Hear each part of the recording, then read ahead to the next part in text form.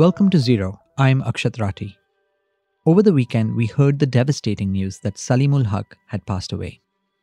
Salim was a leading climate scientist. He was the director of the International Center for Climate Change and Development, a lead author of the third, fourth, and fifth assessment reports of the Intergovernmental Panel on Climate Change, and a professor at the Independent University in Bangladesh.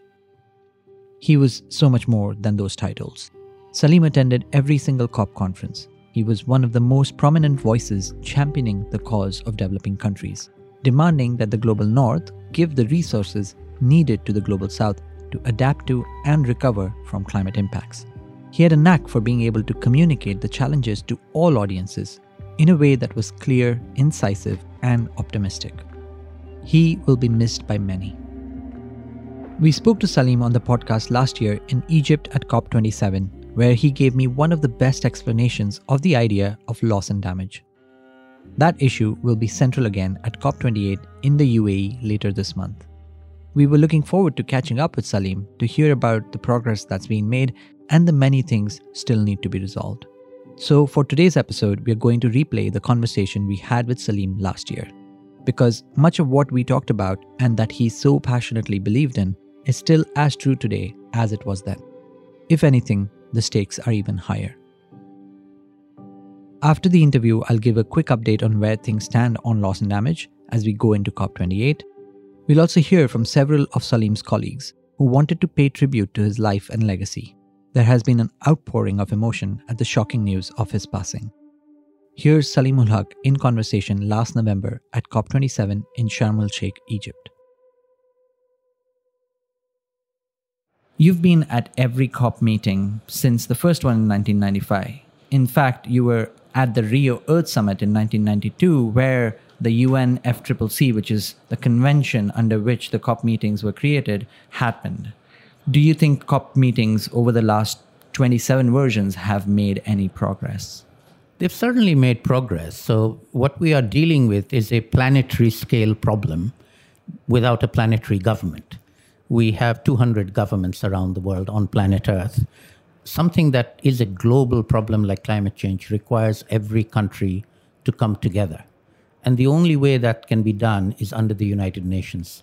And the good news is that 30 years ago, we came together and we agreed. We have a treaty. Every single country agreed to take actions to tackle climate change. And then every year we come together at these conferences of parties to take stock of where we are in terms of fulfilling the agreements that we made. Unfortunately, we're not doing enough. We're not doing everything we said we would do. And so these meetings are opportunities to see how we can accelerate action, how we can do better, how we can do more, how we can go faster. As many as 45,000 people are registered to come to the COP meeting here in Sharm el-Sheikh. How have COP meetings changed? That 45,000 figure is a large number, but from the time that you've been coming to COP meetings, what has been the visible change for you? The original conferences of parties were meant for government officials to come together and review progress and agree on new actions that they would take together. It was involving a few thousand government officials, and they'd meet most of the time behind closed doors and negotiate over very arcane language, which is unintelligible to the rest of the people. But then over time, many more people started coming. I myself am not a negotiator. I come as an observer. And there are many such observers. And we do lots and lots of side events and activities. There are networks of young people, networks of scientists, networks of farmers and indigenous people and women's groups and many, many more who come to the COP to network. And so what you find nowadays is that in addition to the core negotiators, there are a periphery of many other coalitions of the willing. And that really is what you should keep your eyes on, because as of the last few years from the Paris Agreement, the key about the Paris Agreement is that we needed governments to come together to agree it. But we don't have to rely on governments alone to do everything all together. A few governments, together with other actors, companies, CEOs, mayors of cities, can get together and decide to do something. And we have many such coalitions. And every day they'll be making announcements on what they are doing. And to me, that's really the message from Sharm el-Sheikh, is the doers, the actors, telling you what they're doing, telling all of us what they're doing, and hopefully we can stimulate them to do more. And then the negotiators have to come to a decision on what everybody can agree to. One of the design flaws in the process is that a decision in the COP requires consensus. And so we can only get consensus around the lowest common denominator to take a little bit of action, not the kind of action that we really need from everybody. These global negotiations require 200 governments to come to a consensus. How is the climate change negotiation doing relative to other types of negotiations under the United Nations? Is there more progress or less progress on climate change? Well, I think the UN Framework Convention is a very good example of all countries coming together and agreeing to do things. It's a bad example of them actually doing what they promised to do. So they make promises and then they fail to keep those promises, sometimes for legitimate reasons, sometimes less legitimate reasons. But there are other fora as well. There is the United Nations General Assembly, where all countries come together. In the General Assembly, unlike the UN Framework Convention, decisions can be made by a majority of countries. In the UN Framework Convention, it has to be unanimous. It has to be by consensus. So we always end up by having the lowest common denominator as decisions, and progress is always slower. In the UN General Assembly, they also have the Security Council, which can vote down or veto a decision even if the majority of countries have made them. Absolutely. So one of the reasons why the Conference of Parties is particularly important for the more poorer, vulnerable countries is that it's the only forum in which they have a seat at the table. Security Council does not include them. The G7 does not include them. The G20 does not include them. They're not even invited as observers. The UNFCCC COP, once a year, is the only place where they can sit around the table with all the big guys and actually say something. They may not listen, but at least we get to say it. Sometimes we actually get to persuade them to do something. Now, one moment where that persuasion worked was at the Paris Agreement, where before countries were agreeing to a 2 degrees Celsius warming goal, but because of persistent and motivated individuals, especially from island nations, it was possible to add the 1.5 degrees Celsius goal to the Paris Agreement. 7 years on, there is conversations that 1.5 degrees Celsius might be impossible. Do you think so? Well, the 1.5 degree goal was, I would say, the pinnacle of achievement of the vulnerable countries, including the island countries and the least developed countries, to persuade both the rich countries and even the big developing countries like China and India to agree to a 1.5 degree goal. Over the 2 weeks we were in Paris, we managed to persuade every single country to agree to adopt 1.5 as a target. That was a great achievement. We hope that would drive action. It did drive some action, but not enough. And every single day now, we are slipping away from being able to stay below 1.5. But even if we don't manage 1.5, every fraction of a degree counts. So it's not as if 2 is another magic figure. 1.51 is a magic figure. 1.52 is a magic figure. 1.53 is a magic figure. Every incremental amount of temperature rise means lots and lots of people dying, losing their livelihoods, and being forced to migrate. So the impacts of climate change are now real. They're happening. They will happen at bigger and bigger scales, unfortunately. In the near term, we can still prevent the huge scales in the long term, but the near term, mid-level scales are inevitable and are going to happen.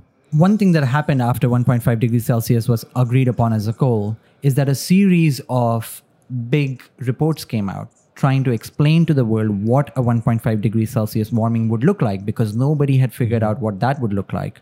And then they said what needs to be done to reach 1.5 degrees Celsius. And that's where net zero by 2050, the target, comes through, where reducing carbon dioxide emissions to net zero by 2050 would allow the world to keep warming below 1.5 degrees Celsius. That target has then been taken, as you explained, by sub-government actors. So it's not just national governments, it's also regional governments, it's also corporations. And that certainly has galvanized people to come up with plans to reach those goals. If 1.5 degrees Celsius is dead, should net zero by 2050 be dead too? I won't call it dead. I'll call it on life support. And as I said, every incremental change matters, right? So it's not as if we're going to fall off a cliff at 1.5. We'll still be around. A lot of people will suffer, but then we can still manage to stop it at 1.51 and then 1.52. All right. So we will keep on fighting to keep the temperature rising below 2 degrees. And at least the companies and the governments that have committed to net zero by 2050, if they meet those goals, then they would have done the morally right thing toward 1.5 degrees Celsius, even if the global goal is not met. Absolutely. So one of the outcomes of the Paris Agreement is that while we needed the nearly 200 countries that are in the UN Framework Convention to agree to the agreement, we don't need all of them to implement it. Implementation can be done by anybody. You and I can decide to implement a part of the Paris Agreement. Kids around the world are implementing parts of the Paris Agreement. Companies around the world are doing it. So implementation can be done by what we call coalitions of the willing who want to take action. And net zero by 2050 is such a coalition, the race to zero that's taking place. We need to make it go faster. We need more people to join it. But it's certainly moving in the right direction. One other way to think about progress is that when the Paris Agreement happened, the world had the possibility of getting as much as 5 degrees Celsius of warming. If we think 2 degrees Celsius is catastrophic, 5 degrees Celsius is mayhem. Now, despite not enough action, the worst case outcome being talked about is 3 degrees Celsius, which is still pretty bad. But what does that progress feel like where you have avoided the worst of the worst possibilities? Well, I would put that to the achievement of the UN Framework Convention. Without it, we would be still heading for 5 degrees. A business as usual from the time we started 30 years ago would take us on a 5-degree pathway. A UNFCCC treaty followed by the Paris Agreement moved us theoretically towards a 1.5 degree and less than 2 degrees. We are heading above 2 degrees, maybe in the 2.5 to 3 degree range, business as usual today. But if we can ratchet that down or ratchet up the actions to reduce emissions, we can certainly stay below 2 degrees. 1.5 may not be reachable anymore politically, but 2 degrees is certainly reachable. And I'll give you one major advance that is outside the UNFCCC, but it is relevant, and that is the global economy moving away from fossils. It's happening at speed now. The renewable energy world is faster, more efficient, cheaper, and it's just going to blow out all the fossil fuel investments. Already coal is non-viable. Nobody can invest in coal and make money. Petroleum will follow and natural gas will follow that. And that will be the big transition. One of the biggest topics that's going to be talked about here, where government action is going to be crucial, because there has been none so far, is this subject of loss and damage. What does loss and damage mean? Loss and damage is now a new phenomenon that is taking place, which adds to previous actions that we needed to take for mitigation, that is reducing emissions, and then adaptation, which is preparing for the impacts of climate change, both of which are being done assuming that we can prevent climate change. Unfortunately, we've failed. Climate change is now happening. As of this year, the Intergovernmental Panel on Climate Change, who assess the science, have given unequivocal evidence that they can detect climate change impacts and losses and damages due to those impacts happening as we speak. A good example is the floods in Pakistan that took place just recently. 50% of that has been attributed to have been caused because of human-induced climate change. And under the Paris Agreement, governments have agreed to do something about loss and damage. Not specifically what, but since that agreement in 2015, nothing has happened on loss and damage, right? Not that nothing has happened. Some things have happened. There are 3 ways in which loss and damage we have agreed to address. The first is what we call avert it, which is prevent it from happening. And that maps on to mitigation. Reduce emissions so we won't have impacts of higher temperatures. The second one is minimize, which maps on to adaptation. If you adapt, you minimize. The third one is address, and that we have not done. We have done work on averting and minimizing, but we now have to address. And address boils down to money. The people who are suffering the impacts need to be given some sort of funding to recover from those impacts. And that's what we are demanding here. And so over the next 2 weeks, what do you think would be your best outcome on loss and damage? So the best outcome we hope we will achieve is negotiate an agreement to set up what we are calling the finance facility for loss and damage. It does not have to be detailed out in any detail, but we do need to agree to set it up. Then we can take another year, come back in COP28 in Abu Dhabi, and work out the details. And there are very valid questions to be associated with it, namely, where would money come from? How much money is needed? Who would handle the money? Who would get the money? All legitimate questions which would need a fair degree of research and options to be put together. And those we can then come back in COP28 and work out the details and negotiate something that makes sense for everybody. Now, the first two steps were averting and minimizing. And towards that, there was going to be $100 billion being given, broadly called climate finance. That $100 billion has never happened annually. That figure, they're getting close to $100 billion, but they've never reached it. This is rich countries having to give that money to poor countries. If they can't give $100 billion, which they agreed upon many, many years ago, why do you think they'll be able to agree upon even more money to be given for addressing loss and damage? Well, we are hopeful that they will do the right thing because it's the right thing to do, and not be miserly because they feel that they don't have enough money to spare. All right? And so we are appealing to them out of a sense of responsibility to take that responsibility and accept that responsibility, and then talk to us about how they can fulfill that responsibility. At the moment, they're refusing to take responsibility.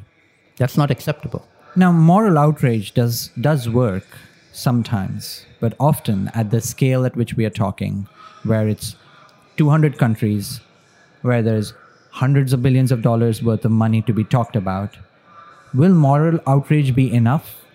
It certainly isn't enough now. There's no moral responsibility taken by the rich countries at all. So that's the first step. Money comes a long way after that.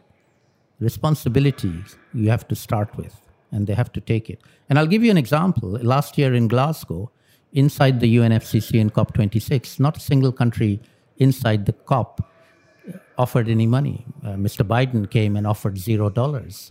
Angela Merkel came and offered €0. Boris Johnson, the host, offered £0. But outside the COP, in the city of Glasgow, in the country of Scotland, which has its own government, its own parliament, its own first minister, Miss Nicola Sturgeon, she actually put £2 million on the table for loss and damage. She's not a party to the UNFCCC, but she is a government. She took responsibility. She said Scotland benefited from the Industrial Revolution, became rich because of it, but it also recognizes that there are ancillary impacts that were unintended that happened because of the emissions of their greenhouse gases. They take responsibility, and they offer 2 million, not a huge amount of money, but more than every other leader offered, to provide to the victims of climate change. They accepted moral responsibility, and they invited other governments to do that.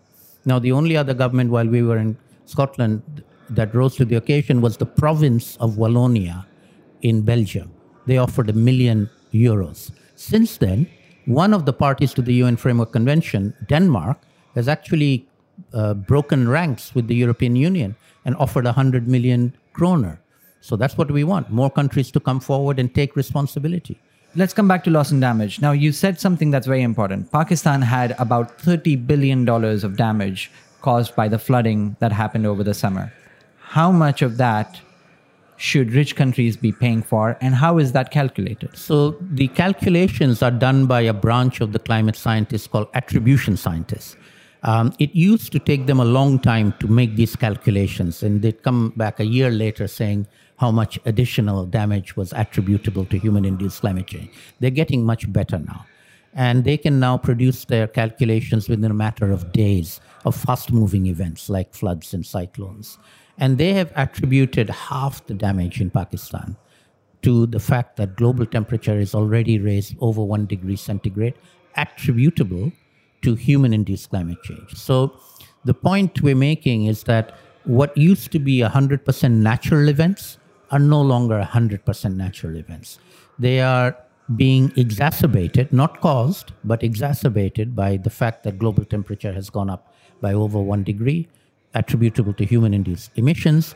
And therefore, there is a responsibility of the polluters who emitted those greenhouse gases to offer some support to the victims of their pollution. So pollution it's not victimless. There are victims and they exist. They're happening today. So there's a responsibility to help them. At the end of COP27, Salim's desire was finally fulfilled. All parties agreed to create a fund that would aid poor countries harmed by climate impacts. It had been a decades-long fight.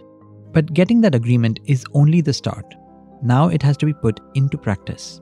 At COP28 in Dubai later this month, one of the goals is to operationalize the fund. That's just COP jargon for making it work, which is to say, find a place that will host the fund, agree on who will add money to the pot, and set guidance on how the money will be given out. These are not trivial questions. With less than a month to go, there are still big contentious issues. I'll summarize 2 of them here briefly, but please do follow our coverage on bloomberg.com/green for the latest. The first issue is who will host the fund. Basically, who is in charge of its day-to-day workings. The US says it should be hosted by the World Bank, because creating a new legal entity could take a long time. But developing countries think that the World Bank isn't fit for purpose. They say it's controlled by rich countries and is only effective at giving out loans, not grants. Grants are what are needed for loss and damage money to be actually useful.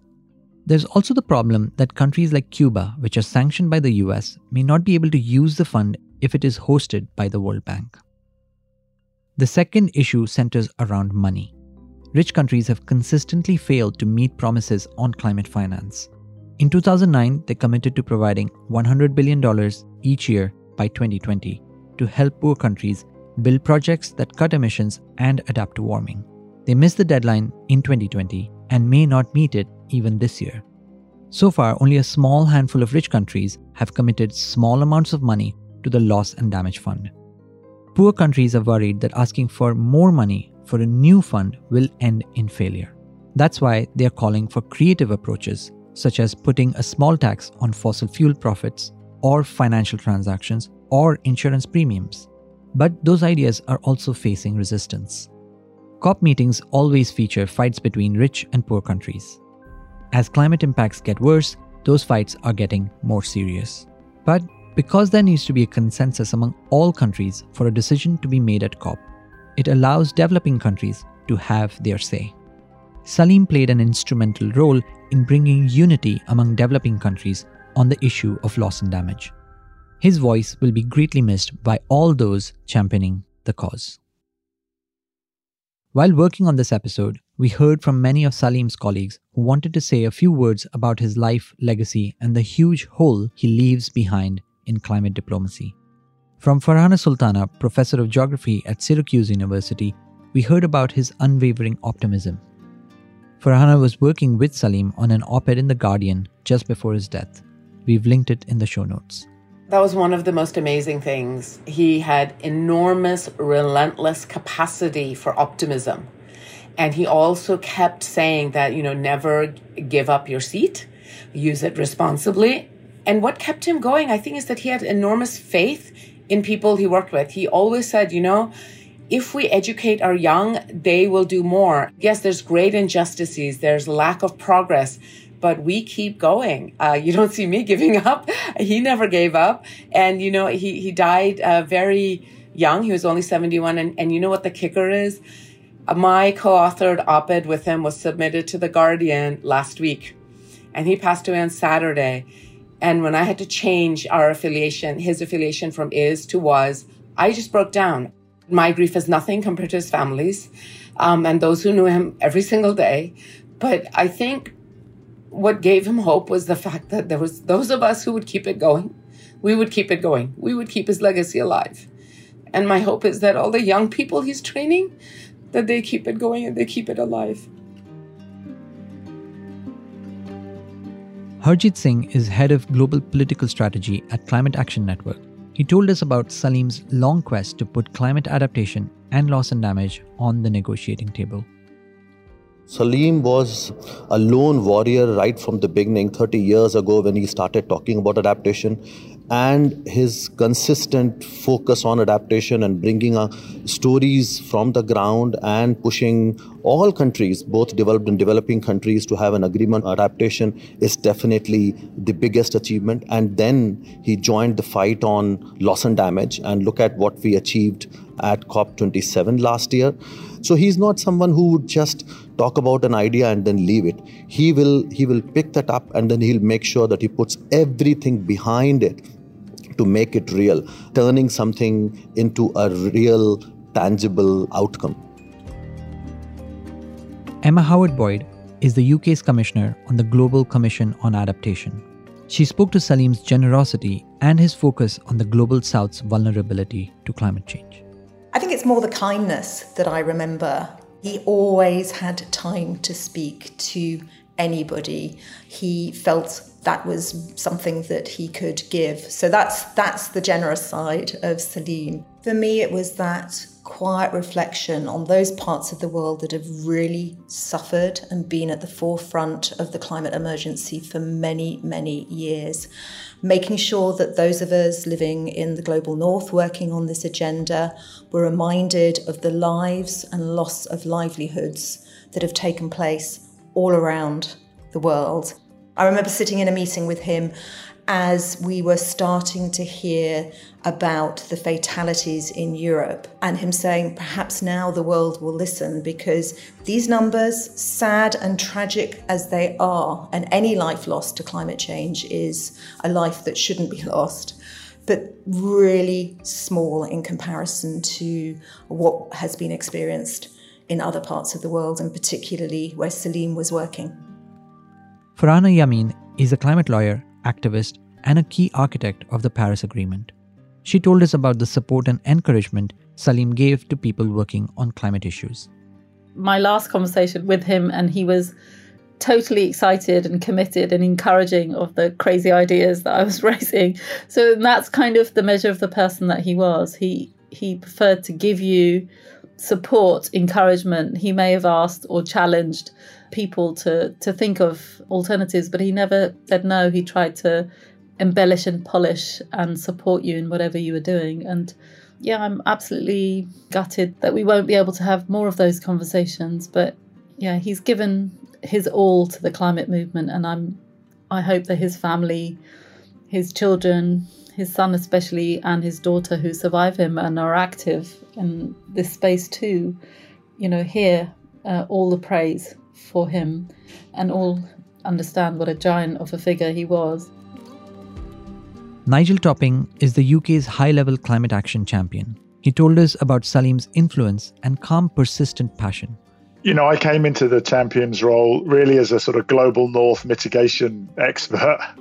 And after 3 years, I left knowing a lot more about the reality of climate issues in the global south and adaptation, resilience, loss and damage.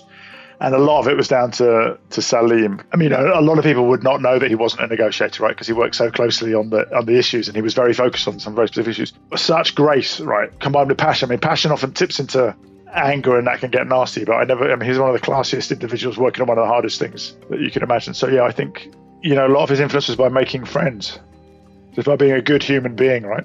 It's hard not to listen to and have a serious conversation with someone who treats you with decency. And there's a lot of great people working on climate change, but he's a very rare and special person, so he's really sadly missed. And finally, we heard from Rachel Kite, who is the Dean of the Fletcher School at Tufts University and a former special representative of the UN Secretary General. I first met him 30 years ago, and at that time I was doing some work on flood action plans in Bangladesh. And he was extraordinarily wise and patient. Patient because he saw decades before many others saw what the implications were for adaptation. And so it was like having an adaptation Yoda in the corner of the room always, and at every COP as well. there was Salim. He could talk in terms that anybody on the street would understand. He could speak to the detail of negotiated language. He could speak in economic and political terms, and he could speak with moral authority. He was almost the personification of the struggle in the COPs for recognition for adaptation and resilience. I can't think of anybody else who embodied the durability and the resilience of those who've pushed for this from the get-go. But I think in his honor, the T-shirt we should all be wearing is lead, follow, or get out of the way. Because I think we're at that point now. Anything else that I should have asked that you would like to share about him? He had a lovely smile. And we will miss him.